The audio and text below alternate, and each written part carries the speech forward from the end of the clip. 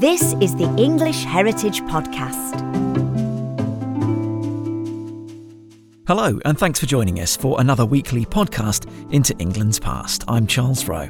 We release new episodes every Thursday, and it's the history of the Christmas party season that we're unwrapping today. More specifically, we're focusing our attention on the festive feasts that took place at 4 English heritage sites. These are Eltham Palace in London, Whitley Court in Worcestershire, Wrest Park in Bedfordshire, and Audley End in Essex. And with us to explain how their rich and powerful former residents celebrated, what was on the menu, and how guests were entertained, is Properties Historians team leader, Dr. Andrew Han. Hello, Andrew. Hello there, and Merry Christmas. Merry Christmas to you, Andrew. Thanks for coming on again. Well, let's start off with Eltham Palace in London, which served as a royal palace during the medieval and Tudor periods before it transformed into a millionaire's mansion in the 1930s. What are the earliest records of Eltham being used for Christmas celebrations? Well, the earliest records we have of Christmas at Eltham Palace date back to as early as 1364, and that's when Edward III received King John II of France amid great dancing and carolling during the festive season. Now, John had actually been captured by Edward's son, the Black Prince, at the Battle of Poitiers in 1356, and he'd been held prisoner for a while in England. And then in 1360, he'd been released from captivity, returned to France in order to ostensibly to gather a huge ransom payment. And while he was there, he left his son Louis of Anjou behind as a hostage. But then Louis escaped, and King John was so mortified by the dishonour this sort of represented that he voluntarily returned to exile in England. And he arrived at Dover on the day before Epiphany, so that's the 5th of January of 1364. And after giving devotions at the shrine of St Thomas a Becket in Canterbury Cathedral, he was received by the king at Eltham on the 8th of January. So it's a little bit after Christmas, but at this period, during the medieval period, we're still during the festive season because that lasted until Candlemas on the 2nd of February. So we can still officially, I think, call this part of the Christmas season. And King John remained then a hostage in England during the winter months, although he did live in some luxury at the Savoy Palace. So it's not how we traditionally see a hostage. He's actually living in some luxury and being entertained by the king and visited by the king on a number of occasions. But sadly, he falls ill and then dies in England at the Savoy Palace in April of 1364. Really? Wow, so he's spending Christmas technically as a political hostage, a political prisoner in a way, at the king's pleasure? Yes, effectively he's attending Christmas festivities at Eltham as a hostage, but he's also being invited as an honoured guest. So it's a little strange juxtaposition there, but that's the way that medieval politics often worked, in that kings would be treated with due reverence when they were held hostage. It sounds like the chivalric code was very much in place at that time. Yes, as John felt that it was his duty to go back to England and become a hostage as his son had escaped, and being a hostage wasn't such a bad thing. You know, you had your small number of courtiers around you, you were given plenty of food and entertainment, and the King of England would come to visit you on several occasions. So it wasn't the sort of hostage situation that we might imagine today. Okay, well, who's the next royal to use Eltham Palace as their festive party palace? Well, we know that a lot of the kings of England that followed on from Edward III used Eltham frequently as one of their major palaces because it was one of the most extravagant royal palaces by this period. But one who particularly seems to have enjoyed Eltham is Henry IV, and he celebrated 10 of his 13 Christmases here while he was king. And one particular occasion was during the Christmas period of 1400. So between December 1400 and actually mid-February of 1401, he hosted the Byzantine Emperor, now I have to see if I can get this right, Manuel II Palaiologus at Eltham. While the Byzantine Emperor was there, they held a number of events. They held a great joust in his honour, and Henry, he first met the Emperor at Blackheath and conducted him and his 40 retainers to Eltham, and there was dances laid on and carolling, and he had a party of people came up from London to give carols and mumming and that sort of thing over the Christmas period. Only difficulty was that conversation must have been quite difficult because the emperor didn't speak either English or Latin, which is the language of court and diplomacy. He only spoke Greek, so quite how the king, Henry IV, would have conversed with them, we don't know.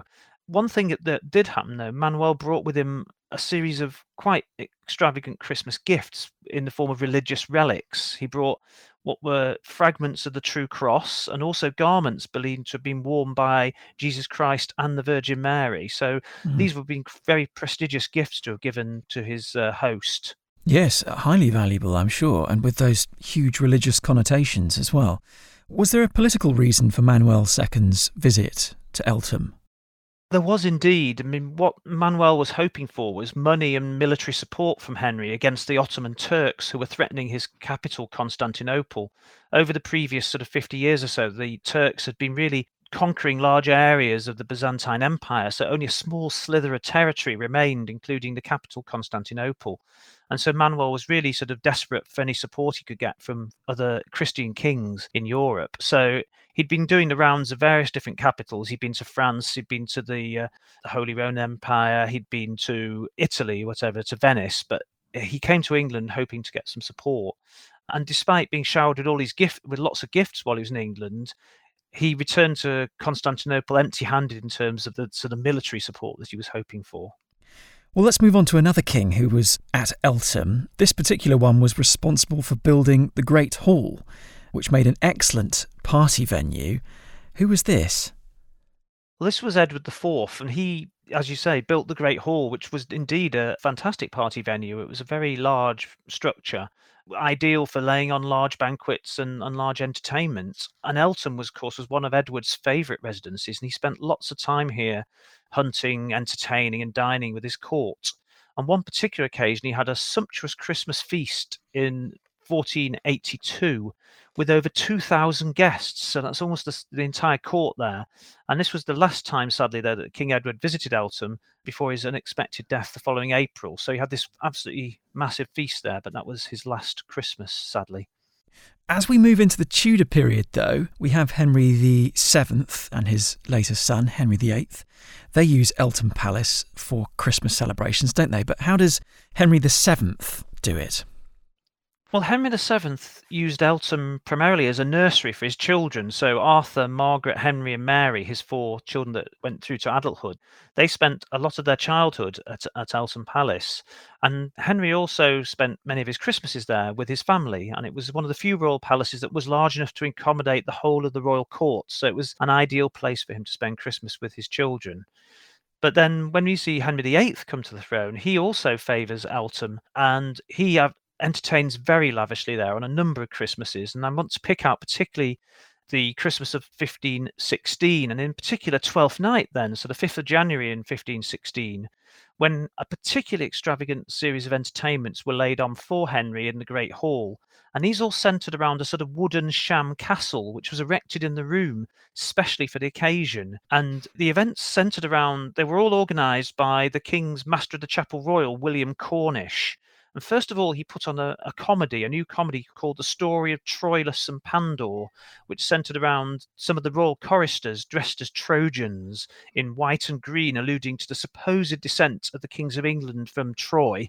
And then after that, attention turned to this castle, and a number of performers started to emerge from the castle. So first of all, you got 3 knights came out of the castle, and they fought against 3 other strange knights who had entered the arena into the hall. And when they'd been victorious, gave some speeches. And then a queen with a fantastic crown and her ladies in waiting emerged out of the castle and started making some speeches. Then 7 minstrels appeared. And all these activities are choreographed by Cornish, who's standing at the side giving instructions. Yeah. And after all this sort of entertainment, they then had a huge banquet with over 200 dishes served up. And it says there was great plenty for everybody, is in the quote from the Chronicle. Right. That's a really highly interactive Christmas, almost panto, as we might see it today, Christmas play, with that castle actually being mocked up and people entering it and coming out and giving speeches. And obviously they've done very well to praise the king and put him in a good mood as well by linking him with classical antiquity. Yeah. So it sounds like there was a lot spent on planning there and also in the eating. Definitely. I mean, these events were always very extravagant events and often had lots of sort of rich imagery and praise for the king, as you were saying. And this sort of idea that the king would be entertained with vast, quite intricate festivities with lots of sort of performance involved and quite often very elaborate sets was quite a sort of common factor of the Tudor period. They Mm. often laid on mock battles and things on lakes with series of ships fighting out battles in front of the watching monarch. There's a lot of these really extravagant events were quite commonplace, but this was one of the more extravagant, I think, for Christmas. Yes, I think if you had to sum it up, it would be a high degree of political Christmas theatre. Exactly. What about the arrival of the plague, though? Because people might know that affected Henry VIII's reign. Did it affect his Christmas party plans at Eltham? It certainly did. I mean, Henry was renowned for being very paranoid of catching the plague. He really was worried about it. So when he heard in 1525 that the Great Death had descended upon London, he rushed to leave the court in central London and retreat to the safety of Eltham Palace with a small handful of his closest servants. And to prevent the spread of the plague, he ordered that no one was allowed to enter or leave the palace without his express permission, and all the usual Christmas festivities would be cancelled. And that year, Henry's Christmas was going to be a very quiet and subdued affair. But Cardinal Wolsey, over on the other side of London, had different ideas, and he invited all the lords and ladies who would have normally come to visit Henry to come to the palace where he was staying at Richmond, where he put on plays, disguises, and banquets throughout the Christmas season. And I can only imagine that Henry wasn't at all amused by this. Well, if we move forward to the 20th century, Eltham Palace was, as we know because we've discussed it before, reinvented as the Art Deco mansion of this wealthy socialite couple called the Courtaulds. We've covered this in a previous podcast that the couple travelled usually during the winter months, but of course World War II would have changed their travel plans. So do we have any records of their time at Eltham Palace during the Second World War period? Yes, we do. I mean, we know that, as you say, that the war put an end to their sort of globe-trotting. They weren't able to go on their world travels during the wartime period. So they settled down at Eltham. But ever the entertainers, they were very keen to have company at Eltham with them. So we know that Ginny, I've seen a number of letters that she wrote in her distinctive green biro or green pen that she wrote in. She's writing to various friends and family, constantly writing to them saying, please come and stay at Eltham. We'd love to have you here. And throughout the war, the Courtaulds did have a number of house guests who stayed with them throughout the war. People like the politician Rab Butler, who'd been bombed out of his London house, and Stephen's cousins, George and Augustine Courtauld, who had military jobs in London. And they all sort of stayed with the Courtaulds and then slept in the basement during air raids.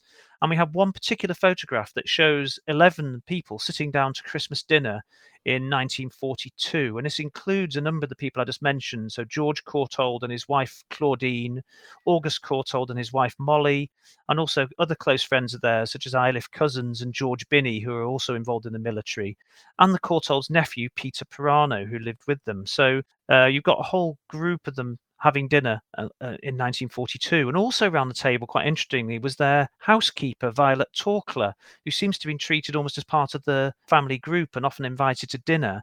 And we know that one of the gardeners, Christine Falwasser, was also a regular dinner guest because she was supposed to have a lot of really good anecdotes. So we can imagine she might have also graced the dinner table over Christmas as well. Very interesting. And you can see how between the 20th century and the century before that relationships between owners of the house and servants has slightly changed. It certainly has. You can't imagine Henry VIII having his cook or manservant sitting around the dinner table with him, can you? Mm. I mean, if you look at that photograph again, though, you can see what it looks like they've just finished their main course and they're drinking coffee, and you've got empty wine glasses and cocktail glasses and a bowl of apples on the table. And we don't know what they ate for Christmas, but we can only assume it must have been sort of more traditional Christmas fare, possibly some things that like maybe chickens that they kept in the kitchen garden and some of the fruit and vegetables that they'd grown there. Mm. Although we do know that Ginny did like Italian food, so who knows, maybe they'd had an Italian Christmas dinner. They might have done. Who knows? Well, we'll move on now to another English heritage site where a fair few Christmases have been enjoyed, and this is Whitley Court in Worcestershire. Guests were obviously entertained over Christmas as well, similar to the Courtauld guests. Whitley Court today is a ruin, So for people who don't know the story, what happened to Whitley Court? Well, very sadly, in 1937, a fire broke out in the house and very quickly spread and gutted pretty much most of the building. And unfortunately, the insurance money for the owner, Sir Herbert Smith, wouldn't cover the cost of rebuilding. So Herbert sold up. Then it passed through a number of other owners until it was acquired in 1954 by an antique dealer who bought up the ruins and started stripping out anything that could be sold. And it was only really when the state stepped in 1972 and the site was taken into state care that further destruction was averted, and it didn't end up being completely demolished. So Right. yeah, sad end really to what was a fabulous country house which had a real Victorian heyday. Yes, and speaking of that heyday in the Victorian period, who was living there at the time and how did they entertain over Christmas? Well, during the Victorian period, Whitley's home to the Earl and Countess of Dudley. They're very wealthy aristocrats who'd earned a lot of their money from mining interests, coal mining particularly, but also from owning very vast agricultural estates as well. And just as a glance at the local newspapers from the period, from the later 19th century, shows that the Dudleys were entertaining on a really lavish scale most Christmases. And they counted people, including the Prince of Wales, that's the future Edward VII, amongst their house guests. They had prime ministers, various members of the aristocracy, etc. And particularly in 1876, there's a note that a Mademoiselle Emma Albani, the leading opera soprano of the day, was a house guest there in that particular year. Wow. And in 1877, their festivities were concluded with a grand ball, and there were fireworks and a full chamber orchestra in the ballroom. So really lavish affairs. Did the Earl and Countess also engage in a bit of Christmas spirit, a bit of philanthropy one Christmas? Isn't there a record of that? They certainly did. We know from a number of Christmases, actually, that they were well known for hosting a tea party for local children at the house at Christmas time. And at this party, presents were doled out to all the children. And we've got quite a good record of this for 1894. And in this case, the festivities were sadly delayed until early January due to an epidemic in the local area. So the festivities actually happened on something like the 10th of January. But they were still on a grand scale. So you've got 160 local children assembled in the garden. Then at 3 o'clock, they all sit down to an excellent tea in the dining room. And then while this is happening, a giant Christmas tree was being decorated by the vicar and a number of helpers at the same time. And they lit all the candles and put all the decorations on. So then the children could go in and marvel at this wonderful tree.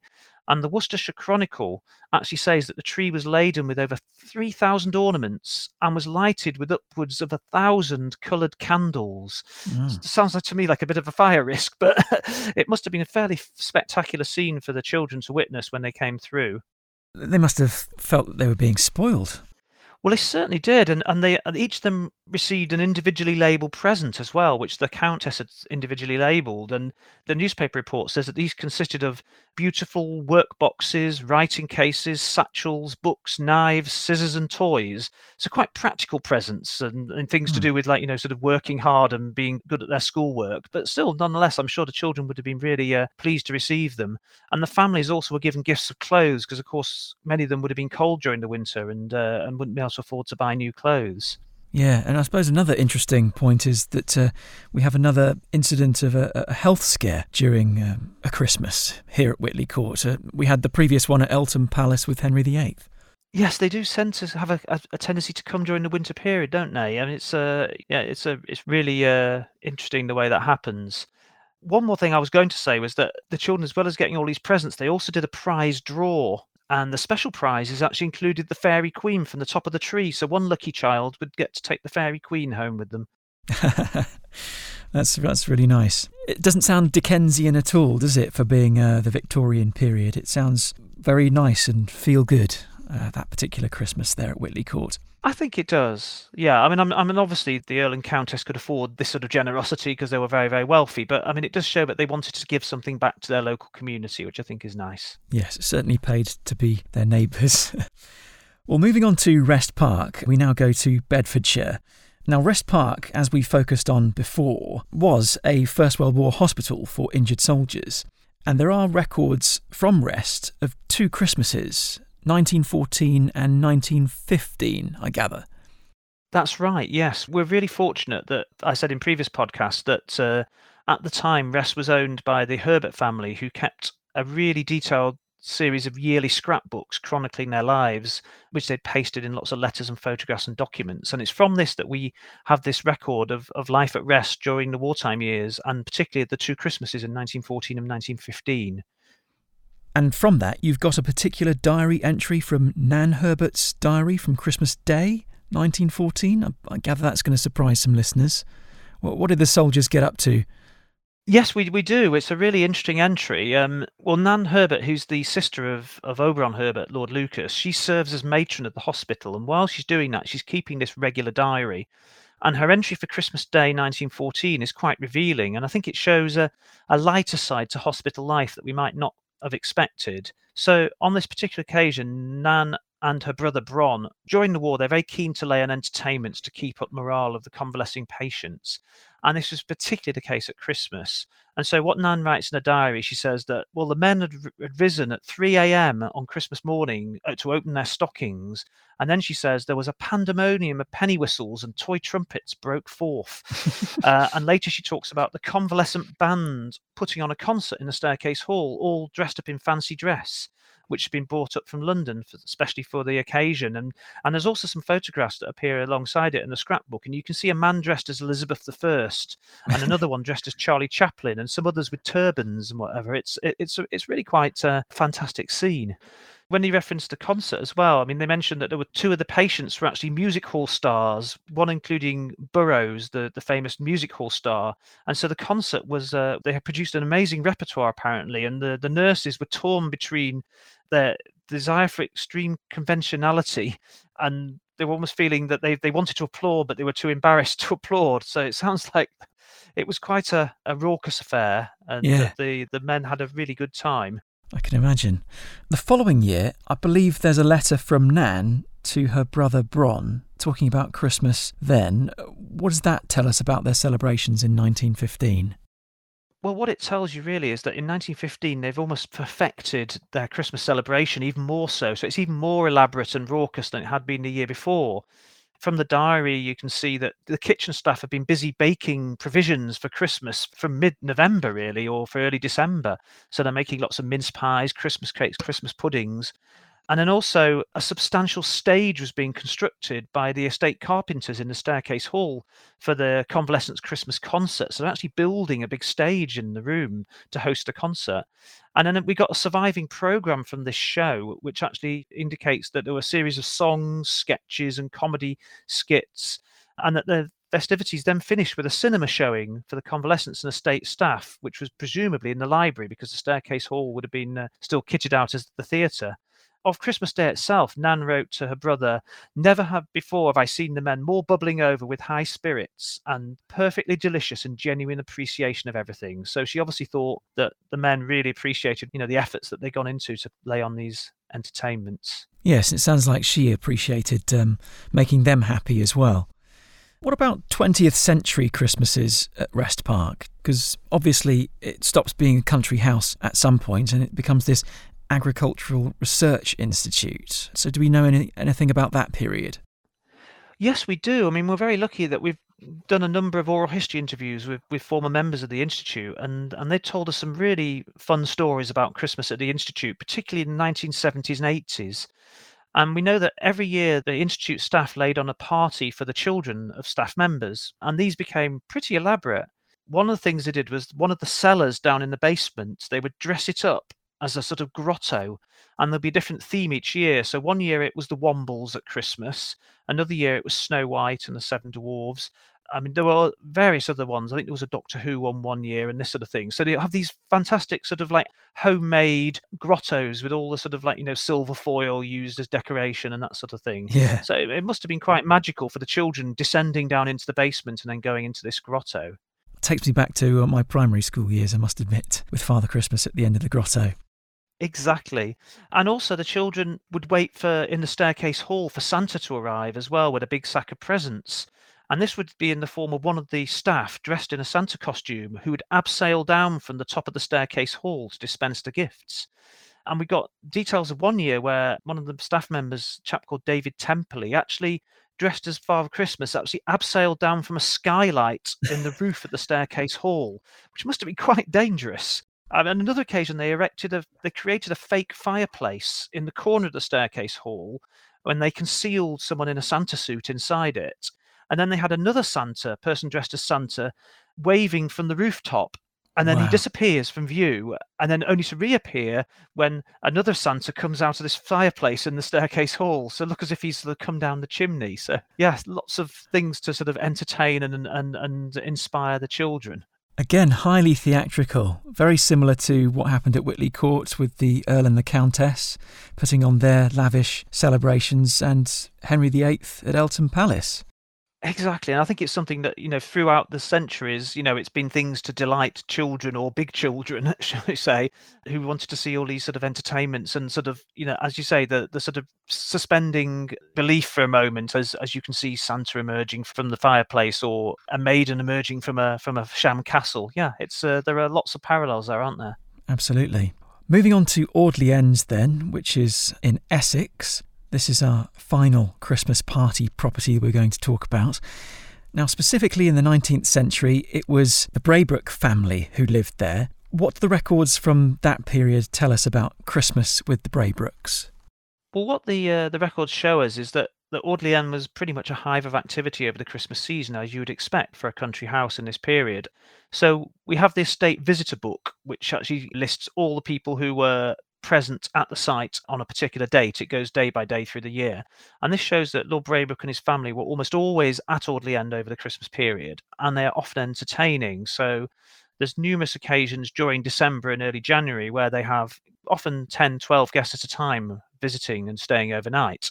But during the Christmas week itself, it seems to be more of a family occasion, and it was just the family there. So, for instance, we have in December of 1877, the family had 16 guests between the 18th and the 21st of December, but then only the family members were dining in the house during Christmas week itself.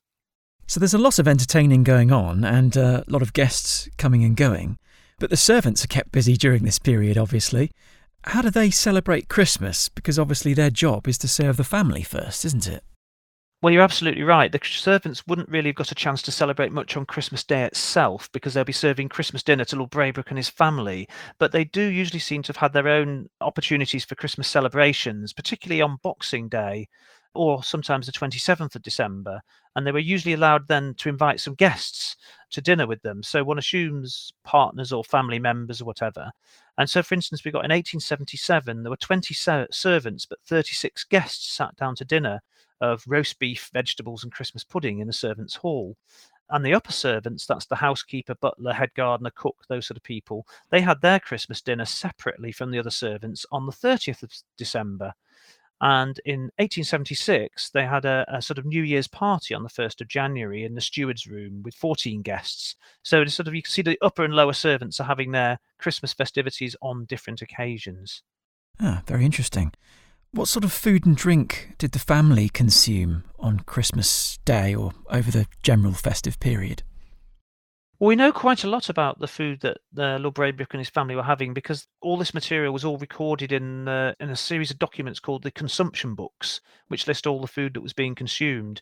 So we know, for instance, that in 1868, during Christmas week, there was an astonishing amount of 541 pounds of meat consumed in a week at Audley End. That was 395 pounds were eaten by the servants and 145 pounds by the family. So it's a lot of meat being consumed.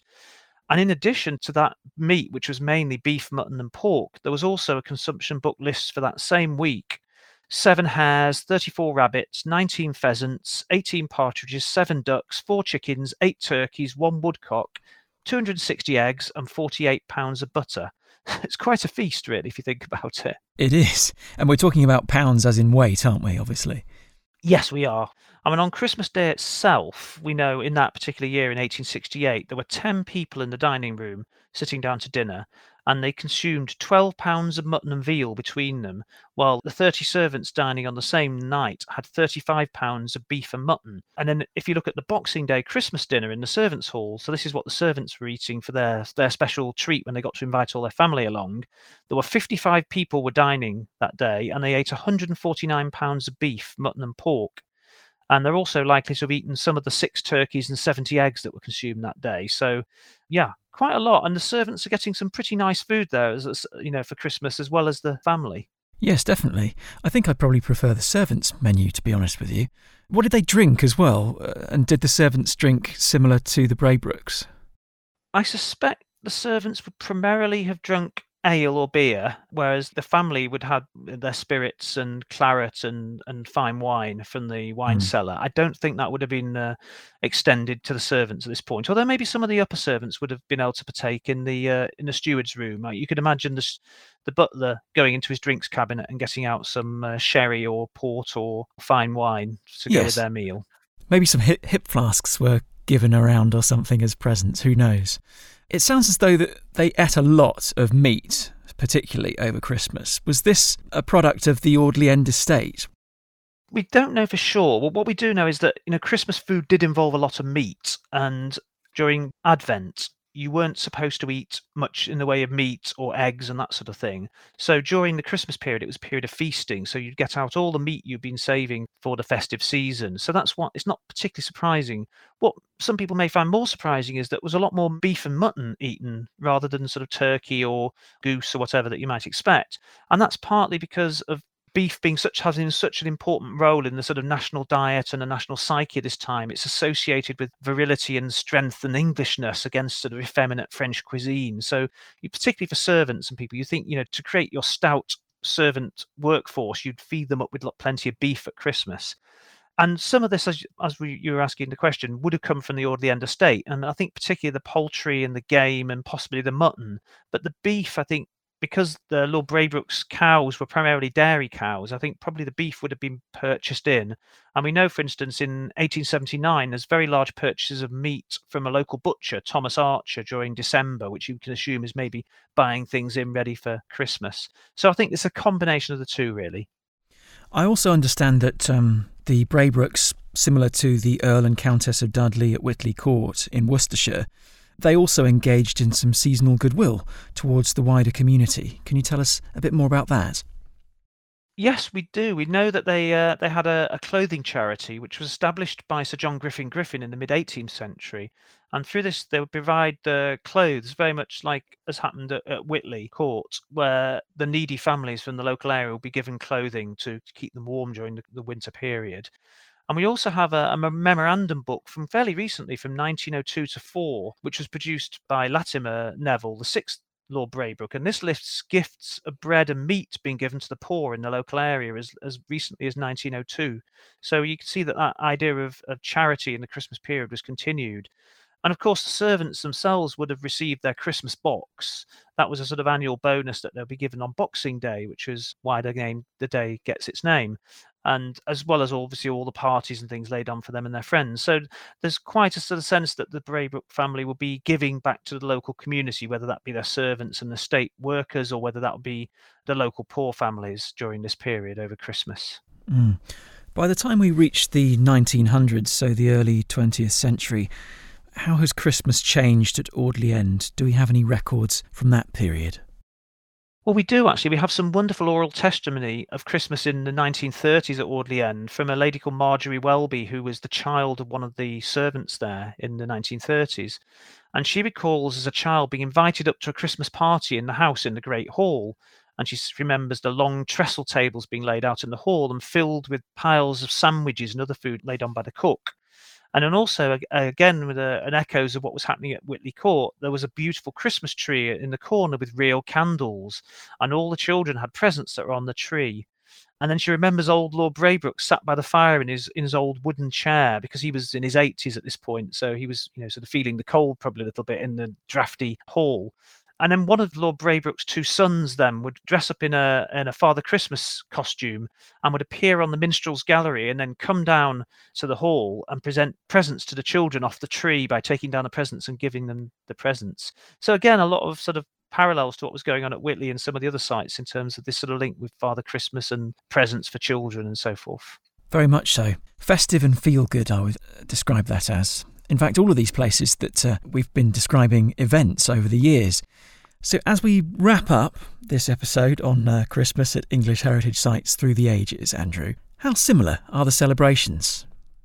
Well, I think I've been surprised from doing the research for this, just how many of the traditions of Christmas we can trace back through, say, history of our sites. Sort of things like gift giving, the Christmas trees and the different sites, the feasting, and the general celebrations. There's so many sort of parallels and similarities you can see between different sites and different periods. And throughout history, I think we can sort of see Christmas as being a time for people getting together with their family and friends and entertaining, feasting, making merry. Now, the details may have changed, but the sentiment hasn't. And I guess it's a welcome period of enjoyment and merriment in those dark, long winter months. So, I mean, it's a time for everybody to get together and be thankful for the year ahead and to celebrate the Christmas season. Yes, I think those are some really strong similarities, but there are some differences as well, because obviously you had the 12 days of Christmas in prior centuries, and you've mentioned 12th nights, the 5th of January, a number of times during our conversation. So the merrymaking actually goes on for quite a long time, doesn't it, in years past compared to now?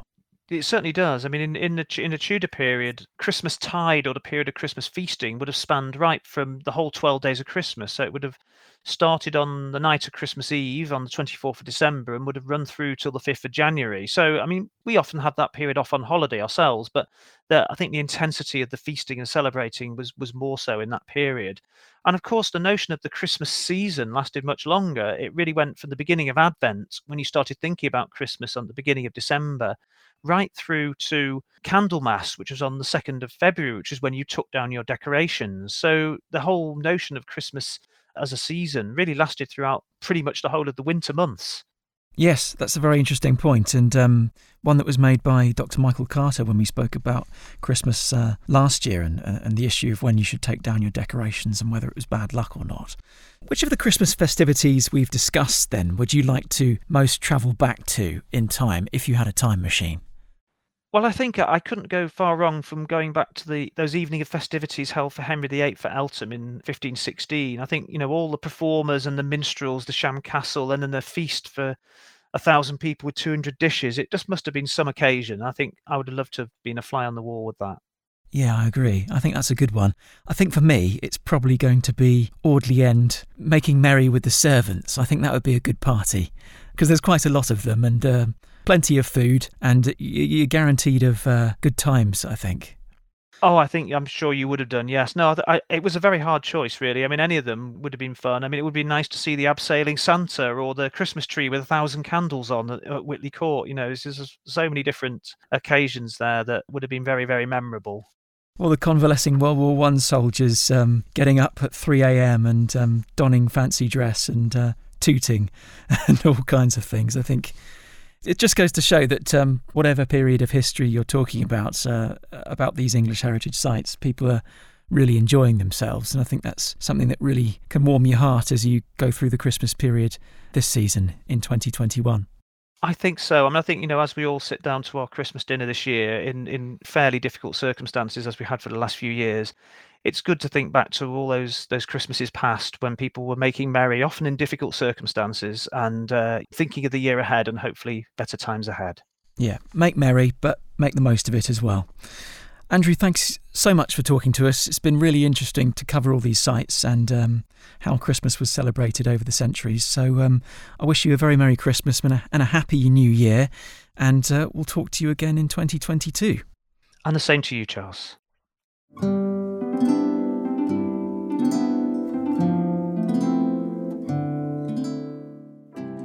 You've been listening to the English Heritage Podcast. Next week, we'll hear about the pioneers of polar exploration, whose homes carry blue flags. Until then, thank you for listening, and see you next time.